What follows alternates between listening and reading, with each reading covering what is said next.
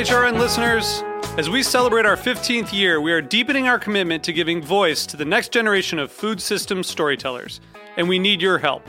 Our internship and fellowship programs help activate new possibilities for underrepresented and underestimated young people through experiential journalism, audio engineering, and production training. Through these unique programs, HRN helps food equity stewards build essential workforce readiness skills that expand their potential and foster economic mobility. Please consider supporting these critical programs. And with a minimum donation, you can be entered to win a dinner for two at an amazing restaurant in one of 8 cities and tickets to a concert at a great venue in one of those cities. We have incredible partners across the country who have donated, as they also share our passion for helping to educate the next generation of food systems storytellers. Check out heritageradionetwork.org/15 to donate and enter to win today. That's heritageradionetwork.org/15 to donate and enter to win today. And make sure you donate before March 31st. Thank you. HRN is offering complimentary business memberships to 50 Black, Indigenous, people of color-owned food businesses this summer. The deadline to apply is July 31st. Each business membership, a $500 value, is an advertising opportunity that will allow businesses disproportionately impacted by COVID-19 to connect with HRN's listening community and promote their work. To apply and review the terms and conditions, go to heritageradionetwork.org/BIZ. Hearst Ranch beef is 100% grass-fed, free-range, and always antibiotic-free. Our beef will be available in Whole Foods Market's 44 California locations from San Luis Obispo to San Diego throughout the summer beginning June 1st. You can also order our 100% grass-fed beef online as part of a partnership with Larder Meat Company. Visit HearstRanch.com. That's HEARST ranch.com.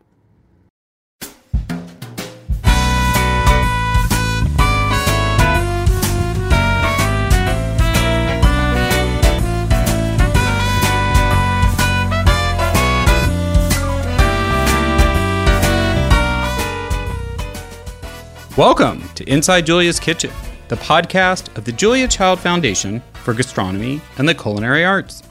I'm your host, Todd Shulkin, the Foundation's Executive Director. Our show takes you inside the Foundation's world to meet the talented people we have the great fortune of learning from all the time. On today's show, we welcome the 2020 Julia Child Award recipient, Food Tank President Danielle Nierenberg. In today's episode, we're going to talk to Danny about why the world needs a think tank for food, how we can rebuild our food system, and we'll hear Danny's Julia moment. Stay with us, we'll be right back.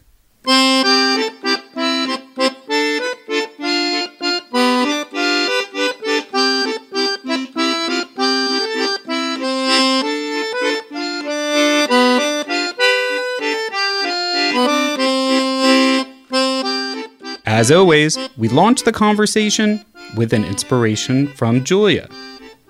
Every year we think, how on earth is the Julia Child Award jury going to find another person who can match all of Julia Child's virtues and accomplishments?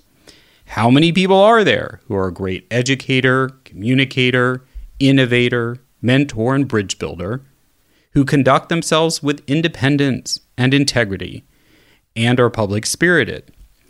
It's a very high bar Julia set. But then every year, they find someone who's leapt over that bar. So the award was created to shine a light on those in the prime of their careers who are making a profound and significant difference in the way Americans cook, eat, and drink. And the recognition comes with a $50,000 grant from the foundation to enable the recipient to further the work that matters most to them. It also comes with a beautifully engraved copper pan.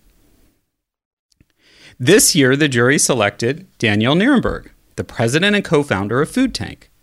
Danny embodies every single one of those characteristics I just described. And just as Julia sounded the alarm some 60 years ago that our food system was headed in the wrong direction, Danny brings together experts and leaders from all sides of the table to work together to protect our food system's future, the planet, and the health of all people. And she's only just getting started. In 7 short years, Food Tank, a think tank for food, which she co-founded with Bernard Pollock, has been recognized as one of the foremost global conveners and nonpartisan creators of original research on rebuilding the food system. Dani is recognized globally as a researcher, speaker, and advocate on our food system and agriculture. Food Tank is well known for its summits, held across the U.S. and expanding internationally, which host hundreds of speakers, thousands of participants, hundreds of thousands joining via live stream, and reaching millions via social media. An extension of its summit is the Food Talk Live conversation series hosted by Dani and featuring key players from the front lines of the global food system. Food Talk is streamed live on Facebook and rebroadcast as the podcast Food Talk with Dani Nierenberg. Food Tank publishes articles daily and partners with over 70 major organizations, including George Washington University, the UN Food and Agriculture Organization, the Rockefeller Foundation, and Slow Food USA, to name only a few. Dani's knowledge of global agriculture issues has been cited in more than 20,000 major print and broadcast outlets worldwide, from the Wall Street Journal to the BBC and Fox News, to The Guardian, Le Monde, the Times of India, and the Sydney Morning Herald. Dani travels frequently, typically speaking at more than 100 major events a year, when it's not during a pandemic. These include South by Southwest, TED, Edible Institute, the Aspen Institute Environment Forum, the Global Forum, an expo on family farming, and the New York Times Food for Tomorrow, and many other events and forums. She earned a master's degree from Tufts University's Friedman School of Nutrition Science and Policy, and spent 2 years in the Peace Corps in the Dominican Republic. Dani joins us today to talk about how we can rebuild the food system and tackle food justice, and how she feels about becoming the 6th Julia Child Award recipient. Welcome to the podcast, Dani. Oh, Todd, thanks so much. It's a pleasure to be here. Well, we're excited to have you on and to talk about all these really important things. So, Dani, why does the world need a think tank for food? I mean, I think there are so many reasons the world needs a think tank for food, and an organization that really amplifies the good work being done by organizations and individuals across the globe. I mean, we started Food Tank because we were seeing so many projects that if they just had a little bit more research behind them, or a little bit more funding, or a little bit more investment, or just even a little bit more attention, that they could be scaled out and up and replicated in lots of different ways. And so I think our job, even though we produce books and reports and we have this really robust news website where we're only posting original content from all over the world, I think we need an organization like Food Tank to really amplify those voices, to be an organization that is neither left nor right, but is in the middle and can really convene different voices and then help amplify them in different ways. I think so many organizations right now are, they've had to choose sides. There's a lot of partisanship. And what we try to be is sort of that middle ground, sort of a safe space, an inclusive space, to really highlight those stories of hope and success in the food system that will provide inspiration and motivation for people to want to solve these problems. I think that's really why Food Tank exists. We want to tell a different story. We're trying not to focus on the problems. I worked for many years at an environmental think tank in Washington, D.C. It's sort of like cut my teeth, right? I grew up there, and it was a great experience. It started off, my love of interviewing people, especially farmers across the globe. But they were really focused on the problems, and what I wanted to focus on was solutions and sharing those stories of what was working, whether it was in fields or laboratories or kitchens or boardrooms, and really get that to a wider audience. Well, that's kind of fascinating, because I had been thinking it, and we're going to talk about it a little bit later, of the glass is half full, like all the problems. But I was thinking in what you were explaining about Food Tank's origin and how it's kind of evolved beyond a typical think tank, which mostly does research and writes reports and just broadcasts them out and moves on to the next one, is, and especially if you look at like the so many people doing amazing stuff on your podcast and Food Talk Live, is the good news is there's tons of people around the world working on solving these problems. But then, for sure. But I guess the gap is that a lot of them don't know about the other one, and maybe if 1 + 1 could equal 3, is that what you've started to focus on in the recent years? I mean, I think those connections are key, and I think Food Tank, because it's looked at as an unbiased source, whether it's a farmer from Niger or a farmer in the Midwest or a corporate executive at a food company, they can all come to Food Tank and find information they need and like you said, potentially connect with others who are working on those issues. I think there's so much of reinventing the wheel because so many groups aren't talking to each other, and you have this issue where, nutritionists don't talk to farmers don't talk to scientists, that kind of thing. And we all say it in the food and ag world, we need to break down those silos. And I'm sorry for the pun, and, we need to break down those silos, because otherwise I don't think any of these problems that we all care so much about, whether it's hunger or inequality or food loss and food waste, none of these things can be solved unless we're all sort of, listening to one another and creating that dialogue that needs to happen.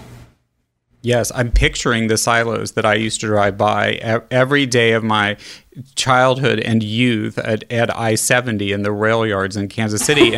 And I always thought, why are these silos still here? And I'm talking about 5 silos near the American Royal. And so I think it's a totally apt analogy. I still never knew if they were full or not. But I think that's, that hope and optimism is much needed. And I think that, talking in this sort of post or mid-pandemic time, and after the what's happened with George Floyd, and everyone's looking at these societal issues that are so intertwined, I think I wanted to ask you about where our food system is unjust, but I also wanted to say, I think, to what you just said, that it's also revealed this tremendous need for people to be more coordinated in their efforts to help. Yeah, I mean, the food system is unjust for so many reasons. I mean, there's too many people who look like me who do all the talking, right? And there's not enough diversity and inclusiveness, and there needs to be more of those voices heard. And again, Food Tank can help amplify that, but I think what we have not done well as a food movement, at least in the United States, is be inclusive. And I know Julia was such a bridge builder. I think it's imperative and the responsibility of all of us, especially now with COVID and the uprisings and the amazing things that we've been seeing on the news with young people demonstrating and not just calling for change, but demanding change. Those bridges are needed more than ever before. And I'm so inspired. I mean, I think we've, the systemic racism that's taken place and continues to take place, that's where this inequality comes from. And being able to recognize it and acknowledge it and trying to do better, and again, keep amplifying the work of the organizations who have worked so hard to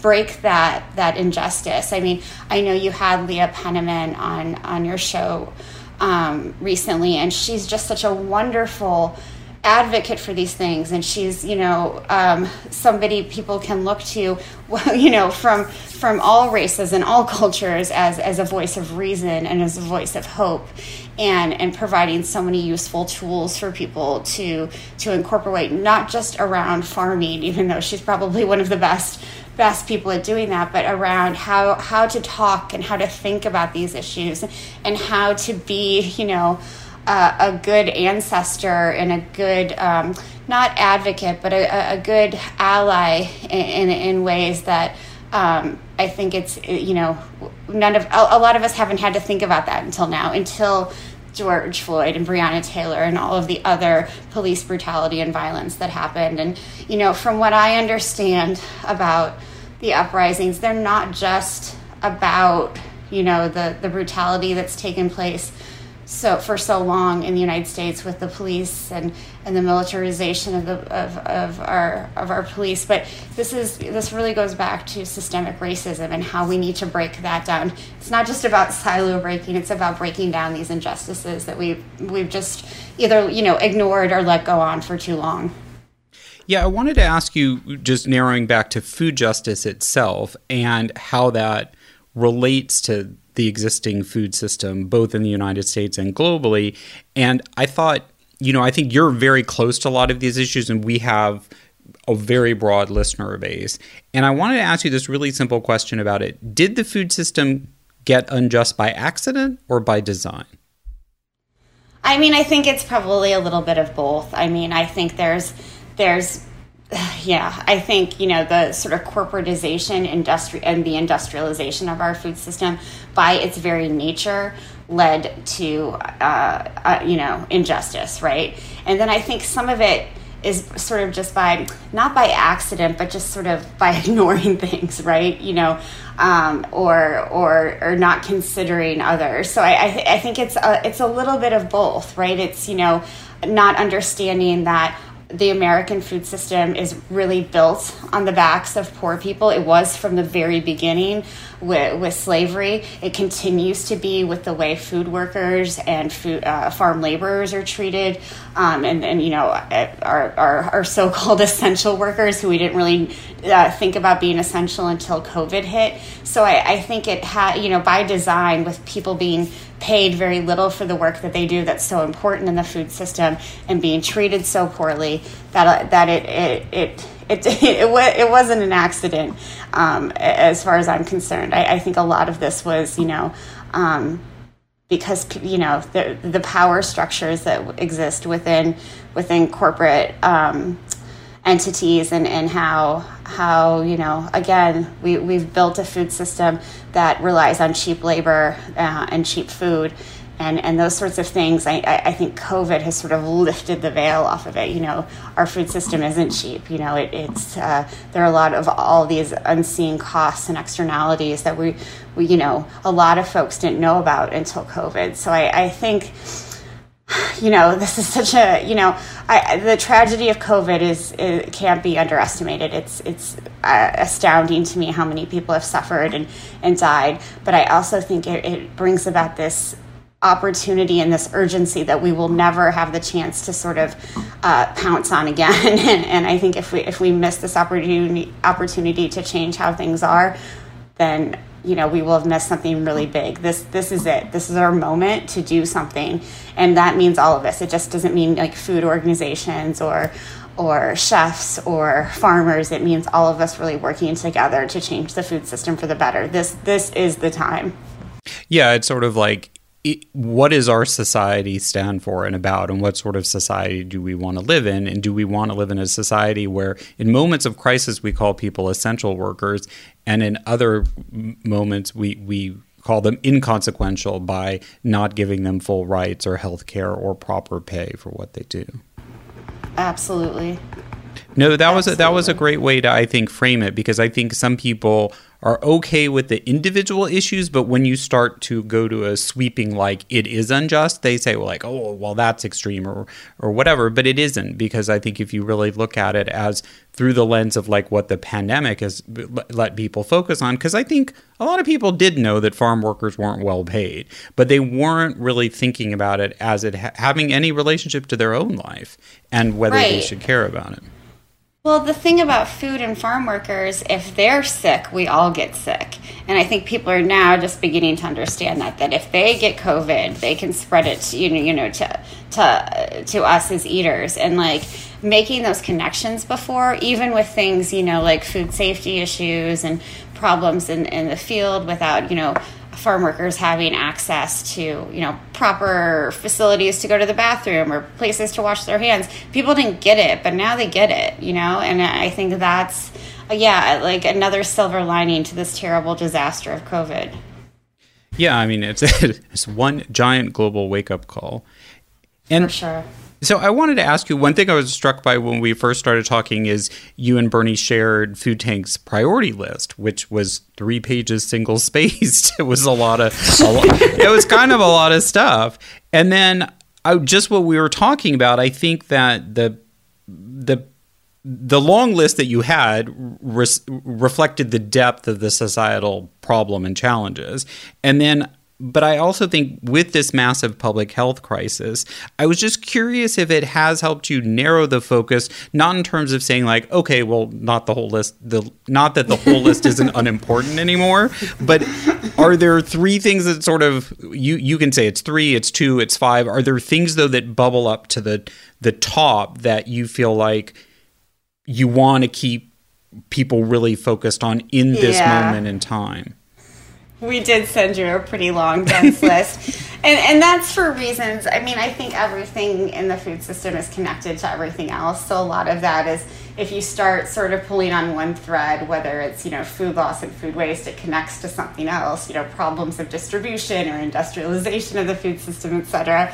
But I think right now what COVID has uncovered, I mean, when I was thinking about this question before we started recording, I think the problem of inequality in the food system is sort of risen to the top for us. It's always been something we focused on, but I do want to make a more concerted effort to be a good amplifier of those organizations out there who are doing such good work and much better work than Food Tank could ever do. And that's our job, again, to really amplify the work of those organizations who are working for food justice, who are working for more equality in the food system, who are working for making sure that women and young people have the access to resources that they need.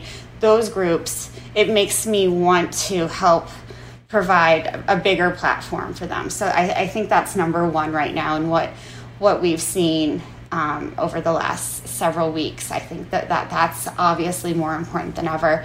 I think maybe the second thing is that what COVID has uncovered is that the people, and again, this is, it's poor and sick people who suffer the most during any sort of disaster, natural or otherwise. And what we've seen with COVID is that people who have diet-related diseases, and often these are poor people or people of color, who are affected by these diseases because of they live in underserved areas and they don't have access to healthy food, or they're simply unable to afford it.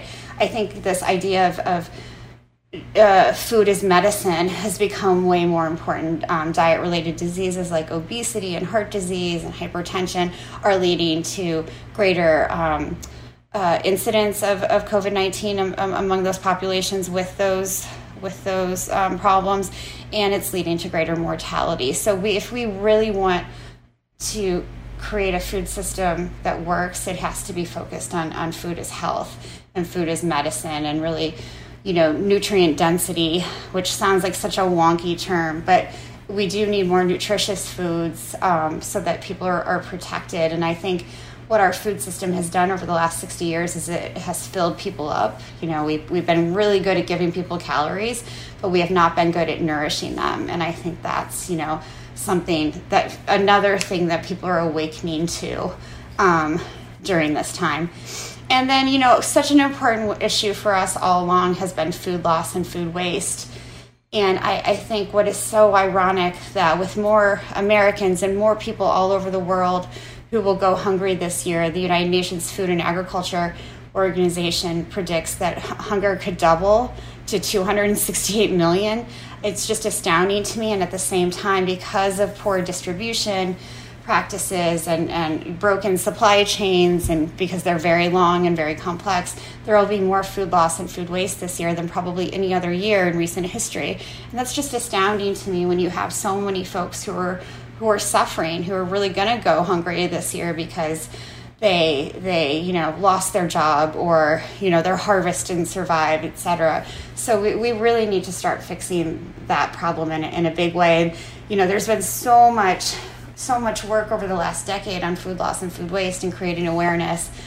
But, to see some of that kind of crumble has been very saddening to me, because I think all the great organizations who've been working on it, they've worked so hard, and to see some of that just go, the opposite way is disheartening. But I think it's something, it's one of those issues that's super, it's one of those issues you can fix. It's not as immense as so many other problems that we tackle in the food system. So I still think that, there are, ways to change that, and creating more awareness is one of them. Well, I think that's a great top three, especially because they're very actionable. And actually what they require more is political will, which comes from public outcry. They're not three things that we, like COVID, that we don't know what the perfect solution is. We do know what many of the solutions are. There just has to be the will to really prioritize them. Absolutely.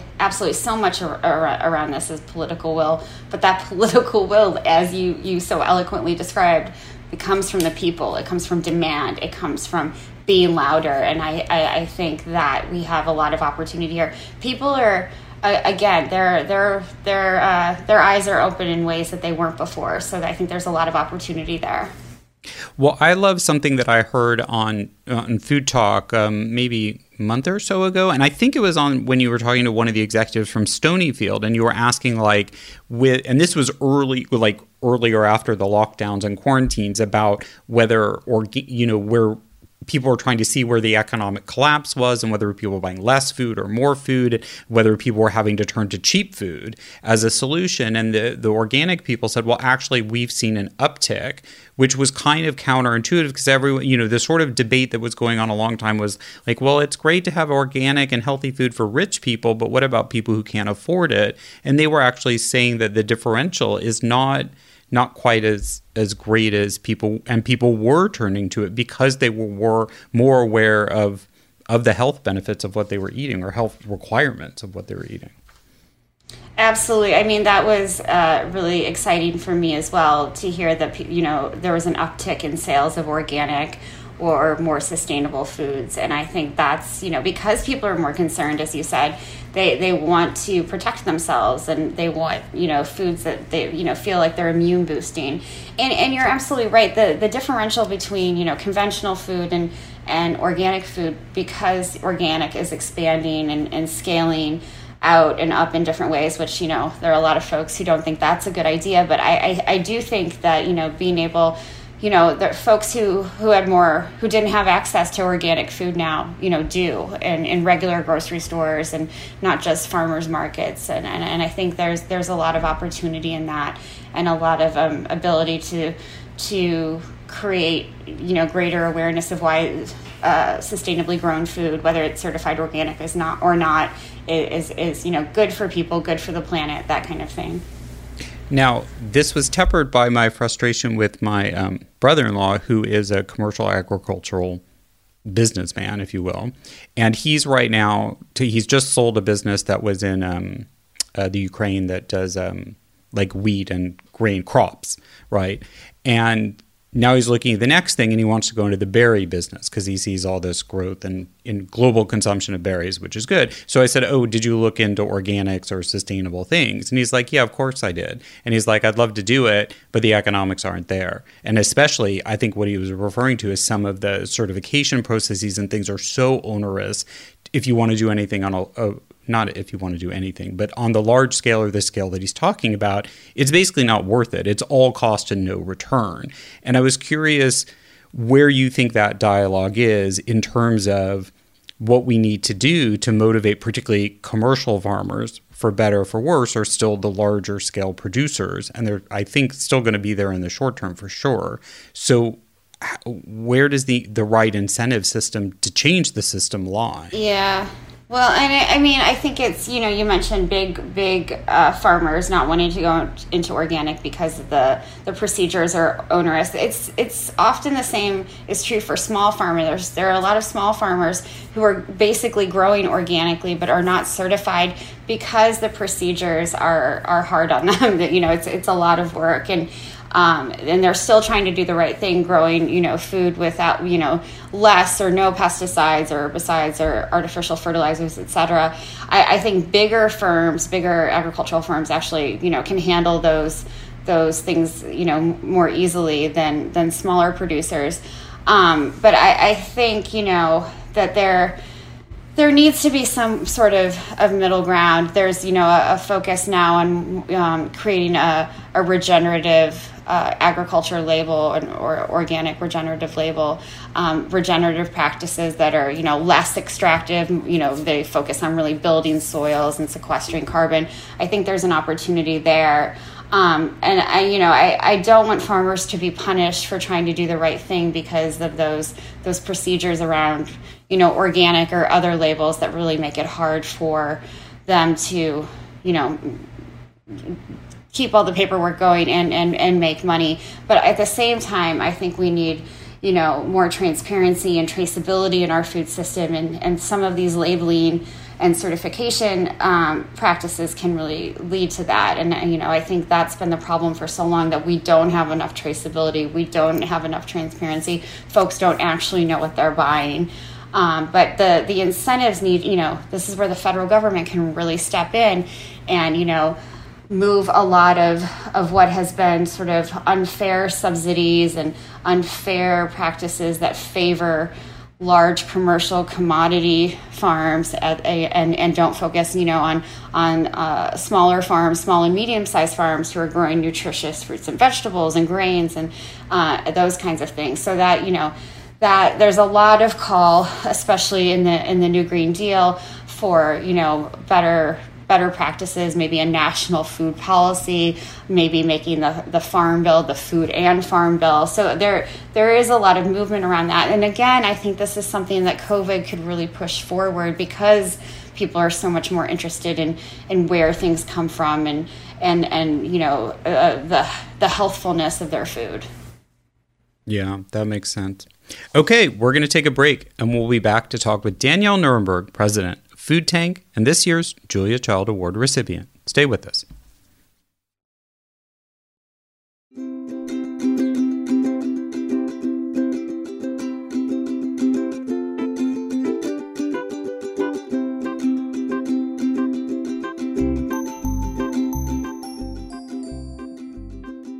I'm Brian Kenny, a board member at HRN and Director of Collections and Archives for Hearst Western Properties. Hearst Ranch beef is 100% grass-fed and always antibiotic-free. It's produced from free-ranging American cattle. I recently recorded an episode of HRN on Tour with the division manager for Hearst Ranch, Roland Camacho. We talked about some of the company's accomplishments. Another award that you accepted as a Supplier of the Year at Whole Foods last year. That was quite a feather in our cap. It was like we had arrived. So how does a producer become Supplier of the Year? What's the secret? We do things very completely differently. We've developed relationships with everybody that we do business with and touched every department in Whole Foods that has anything to do with our product. We're also continually educating all of their new team leaders. So we have, retreats at our ranch once a year, and then we tell them about all of the stages of production, the ranching lifestyle, the cowboy lifestyle, the type of cattle that we have, the way that we manage them, the way we select them, and that translates into them being able to sell our product more efficiently. Our beef will be available in Whole Foods Market's 44 California locations from San Luis Obispo to San Diego throughout the summer beginning June 1st. You can also order our 100% grass-fed beef online as part of a partnership with Larder Meat Company. Visit HearstRanch.com. That's HEARST ranch.com.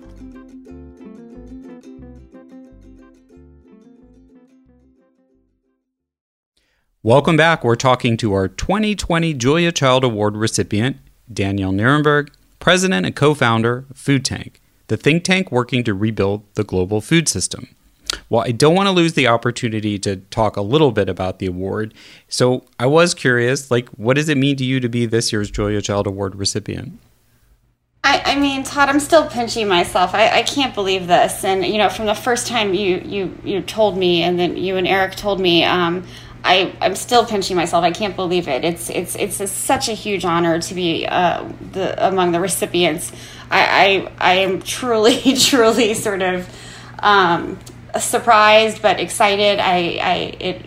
For my name to be even mentioned with those folks and Julia Child, I'm over the moon. And I just can't tell you how much I appreciate it. I think this will really help move forward the good work that Food Tank has been trying to do. So it's just a tremendous honor and opportunity, and I'm incredibly grateful. I every time I think about it, I get butterflies in my stomach and tear up. It's one of those things that it never even occurred to me that I would be among these folks. So I'm just truly, truly honored. Oh, well, it's exciting for us too, because I think we feel fortunate and delighted that jury selected you at a fortuitous moment in time, because actually their decision was made pre-COVID, and just the meaning and importance of what you and Food Tank are doing at this point in time, it's just feels fortuitous and meant to be. Did you want to talk a little bit about, at least we're not sort of formalized, but the plans of what Food Tank is going to do with the grant that you receive? Yeah, we once folks are able to meet again, and we're really excited about that. You mentioned at the outset that Food Tank does a lot of events. We're known for these big summits in New York and Washington, D.C., and on the West Coast. And what we started piloting last year was what we called Food Talk Live events. And we did them in New York. We did them on Capitol Hill to really educate and inform staffers about food issues that they might not, be thinking about, things that are sort of, beyond SNAP or beyond the Farm Bill. Obviously, both important issues, but there are other issues in the food system, including food and technology. Again, food is medicine, that we really wanted to have deep conversations on. So part of what we want to do with the very generous grant that you're giving us is have these Food Talk Lives in different places and really expand conversations and continue, again, Julia's legacy of I think one of the things that she did so well is made cooking accessible to a wide range of people. And what we want to do is make these issues around that are often very complex, because we're talking about things like climate change or building soils or how pandemics affect the food system, make them easier to understand for a wider audience. And it's part of that bridge building that I think you and she and the foundation are really so good at doing. So I think these Food Talk Live events, bringing people together again safely when we can, or having them virtually online, I think is a great way to do that. And, a couple of the things we've discussed is really highlighting the past recipients and the good work they continue to do, especially, during the pandemic, but also beyond, and really bringing those issues shining a spotlight for our audience on them, I think is really, really exciting. So I couldn't be more thrilled. And I think there's also an opportunity to, Julia was I don't know if rule breaker is the right word, but she did things that other women during her time were not doing. And so she's sort of, I feel like so many of us are standing on the shoulders of giants like her, because she created opportunities, not just for women chefs, but for women, to be seen, literally seen on TV, seen as experts. And so highlighting, what women have been doing in the food system, I think is really, really exciting. And, they often haven't gotten or received as much attention as men for some of these things. So I think there's a lot of opportunity there to, again, amplify some great work and really get it out to a wider audience. So, but we're grateful that grant is so generous and will help us really continue our work in new ways. Well, and we're excited to have a seat in the audience and hear what transpires from it. I wanted to ask you, because you and Food Tank have made a real strong point about being a safe space and a convener of all sides of the aisle, and you don't refuse to talk to people who make GMO seed. But I thought because of that, it'd be really helpful. And you also talked about how you've tried to focus on solutions more than just identifying the problems. And I was wondering, do you have one example of where in this debate you were able to bring all sides or both sides or opposing sides together, and whether that solution is all there or not? But I think that's really helpful to illustrate, especially in these divided political times, that it can be done. Well, I mean, at one of our events, I sort of have two examples, and I won't share names, but we had two events where there was a Republican congressman sitting at the same table as a Democratic congresswoman, and they were both part of the same committee, an agriculture committee in Congress. And they had never spoken to each other. They had never spoken to each other during the committee. They had never spoken to each other, passing in the hallway. But like sharing a meal, being at an event, speaking at the same event, they sort of got to know one another, and they were talking about their, respective families and their gardens and like food. And I just think that's sort of, bringing people together who actually, see each other all the time, but don't have the sort of the opportunity to talk to one another just as people. I think that's, one thing that we've done that I'm sort of proud of, because otherwise they wouldn't have ever been sitting at the same dinner table. And the other is, we had a speaker from a large agricultural company who was sort of fighting over press releases with a farm labor organization that we also work with. And again, they had never met each other in person. They'd never spoken on the phone, but they were having sort of this, very, kind of incendiary, things over tweets and conversations over tweets or social media and again in press releases, again, getting them to sit down and talk and really make some progress. And now they talk all the time. They have regular discussions. That company has regular discussions with this farm union. So I think there's lots of opportunity to do those sorts of things. And I also think that so many of these issues that people think are partisan around food are actually not. I think, who can, nobody's for hunger, right? Nobody's for not, making sure that kids get fed.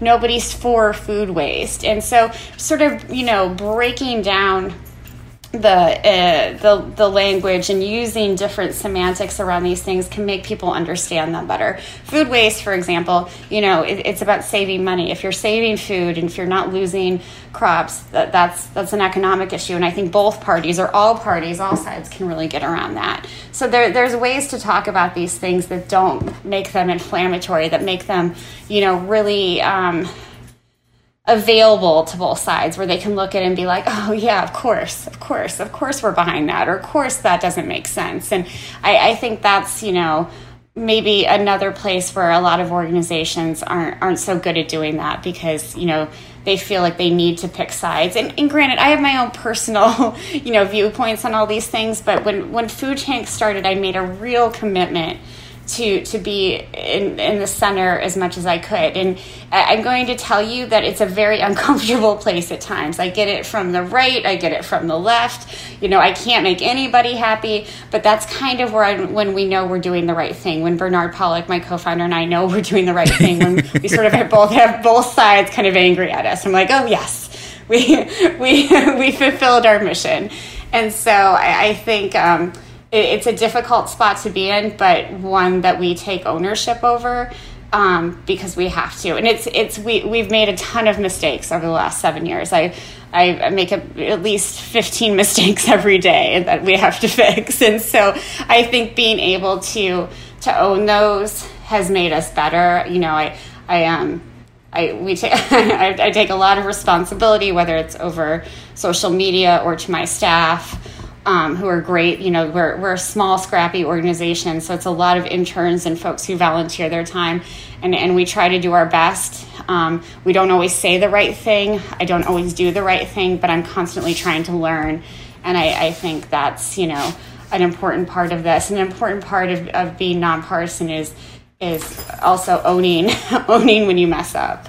and being able to tell folks that, to not hide it, to not sort of push it under the rug. Well, and I feel like we have a similar philosophy at the foundation about being nonpartisan to the extent that we can, and that there isn't enough center right now in that space. I won't explain why, but I was reading something about Betty Ford, and it was a reenactment of when Gerald Ford was running for election, and just the kind of place that Republican Party was in at that time was so different, and that this kind of loss of things at the center are important, especially when there really is a difference. There's right and wrong, and there's moral and immoral, and that is it is not partisan, but we need to kind of look at those things. And I think you're absolutely right that there are certain value related things like food waste. I'm kind of thinking like everybody has like a grandma or a relative or someone who lived through a time of great deprivation who has, put that mantra in their ear about how important it is not to waste things. Absolutely. Absolutely. Yeah. I mean, and I think the center is again uncomfortable, but it's where we all need to be, especially right now during these really turbulent political times. I almost wanted to say gross political times, but so much of what's happening in the news is so horrible, right? And we need to be able to have some voices that we can turn to that give us some hope and give us some inspiration and make us, inspired and provide that non-biased information that I think we all need to move forward.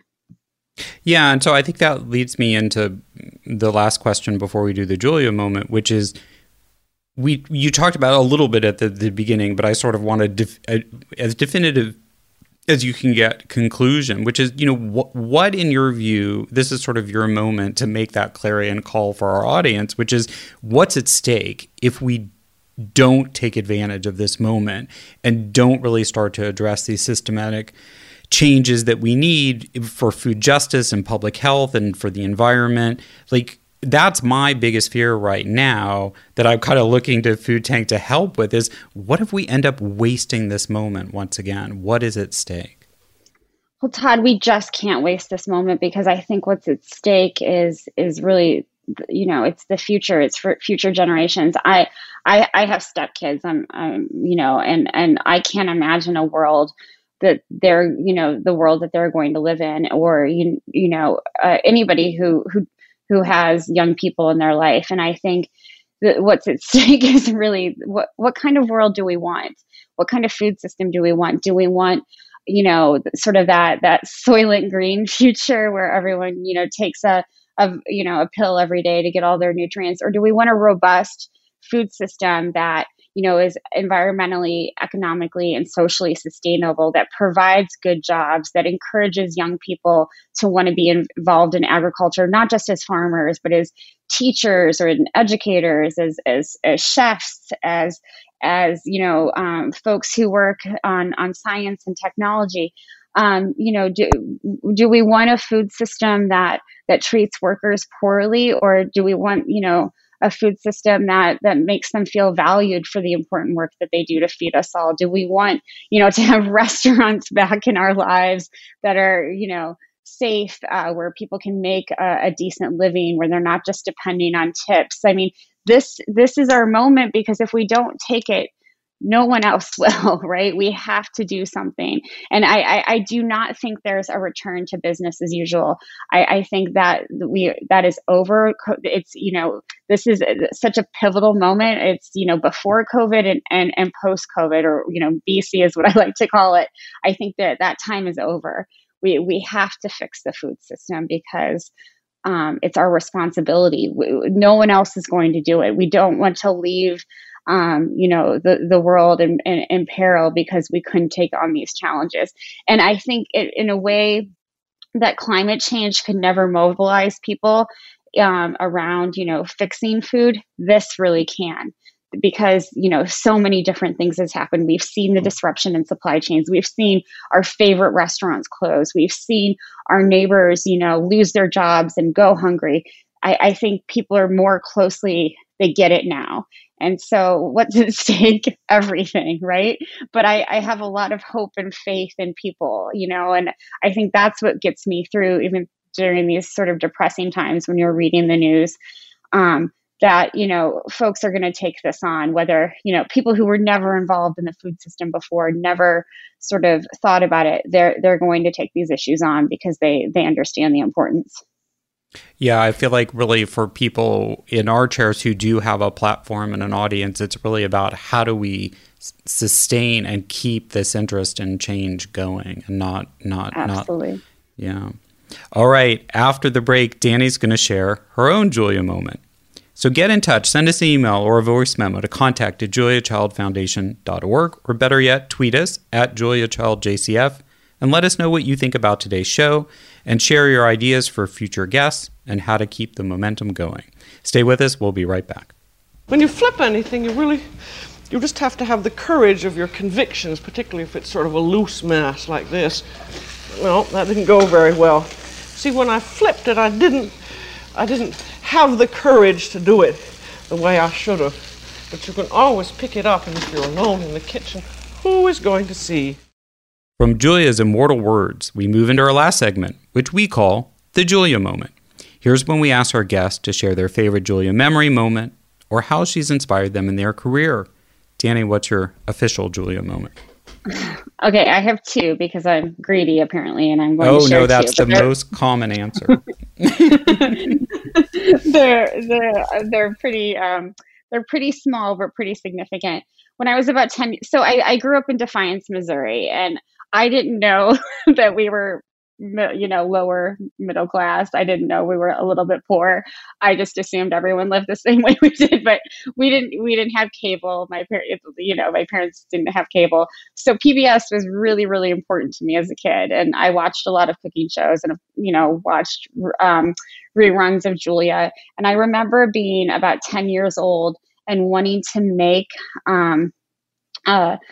Julia is I know she had several, but one of Julia's roast chicken recipes for my mom and dad for their anniversary.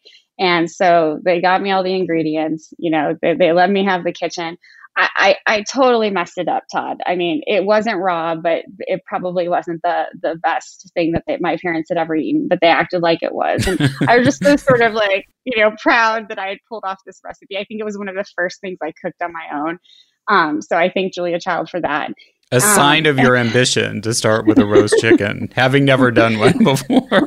What 10-year-old does that? And then the second is part of the way I put myself through school at Tufts was I had many jobs all at the same time, but I worked at MS Pizza, which was in Cambridge. I was a nanny in Cambridge. I had a bunch of internships, and I worked at this pizza place. And one of the things that when I interviewed for the job that I was so excited about is that they told me Julia would order from there. And so for, 2.5 years, I waited and I answered the phone. When I worked there 3 days a week. I waited for 2.5 years for her to call. She never did. I never got the call, but it made me so proud to work at, because it was a gourmet pizza place and it was very small and family owned. It made me really proud to work at this place where Julia Child thought it was good enough for her to eat at. So it's one of those things I was really excited about working there and hoping that one day I would hear her voice on the phone. But it never happened, but it was a nice thing to think about. No, it is. And actually, it's fun. There are a number of people who have those stories and that kind of connection between a special food place and that Julia liked it or frequented it or praised it in some way. That's how Superica helped get its international reputation in Santa Barbara. Right. So, that's true. And I'll certainly never forget especially in a personal way, like the first time I heard Julia's voice on my answering machine, it is like a weird rush, because I think it's down to how distinctive her voice is and how she meant, as we've said many times, so much to so many. So thank you for sharing those, and thank you for joining us today to tell us your story. And we're thrilled you could join us, and we're thrilled the jury selected you. Oh, Todd, thank you so much. And thank you again. It's such a tremendous honor. And Bernie and I are so incredibly excited. So you really, with all of the stuff going on in the world, you really made the last several months really exciting for us. And we're so excited to continue Julia's legacy. So thank you again. Our pleasure. And I think that's a great statement. It's definitely a silver lining for us in 2020. And I think a silver lining of the whole process of your announcement and this Food Talk Live series and working with the Smithsonian. We really hope it all turns what has been an incredibly difficult time into a more optimistic future. Absolutely. Thanks, everybody, for listening and joining us today. So for more information about Food Tank and to listen to Food Talk, you can go to foodtank.com and you can click on the podcast link. You can also connect with Food Tank on Facebook at The Food Tank, and you can find the Food Conversation series there if you want to listen live. And you can also follow on Instagram and Twitter at Food Tank. If you want to follow Danny specifically, it's DANINIERENBERG. For details about the Julia Child Award ceremony on October 15th and the launch of that new Food Tank Food Talk Live series in partnership with the Foundation Grant, which is planned for this year's Smithsonian Food History Weekend, October 16th to 17th, make sure you're following us for all the announcements at Julia Child on Facebook and at Julia Child Foundation on Instagram. It's at Julia Child JCF, and I'm at T. Shulkin on Twitter. The Julia Child audio clip from The French Chef is used with permission from our friends at WGBH. Thanks to my co-producer of the Foundation, Lauren Salkeld, and our sound engineer at Heritage Radio Network, Amanda Wang. Our theme song is New French Horn by Novi Valtorni. Please give us a review. It really helps new listeners discover the show. We're on the air on Heritage Radio Network on Thursdays at 4 p.m. Eastern, 1 p.m. Pacific, with downloads available soon after wherever you find your podcasts. We look forward to bringing you back into the Foundation's world next time on Inside Julia's Kitchen.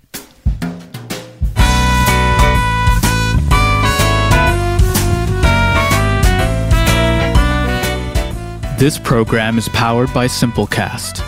Thanks for listening to Heritage Radio Network, food radio supported by you. For our freshest content, subscribe to our newsletter. Enter your email at the bottom of our website, heritageradionetwork.org. Connect with us on Instagram and Twitter. Our handle is @heritage_radio. You can also find us at facebook.com/Heritage Radio Network.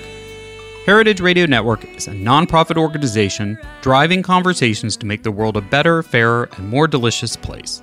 And we couldn't do it without support from listeners like you. Want to be a part of the food world's most innovative community? Subscribe to the shows you like, tell your friends, and please join the AHRN family by becoming a member. Just click on the beating heart at the top right of our homepage. Thanks for listening.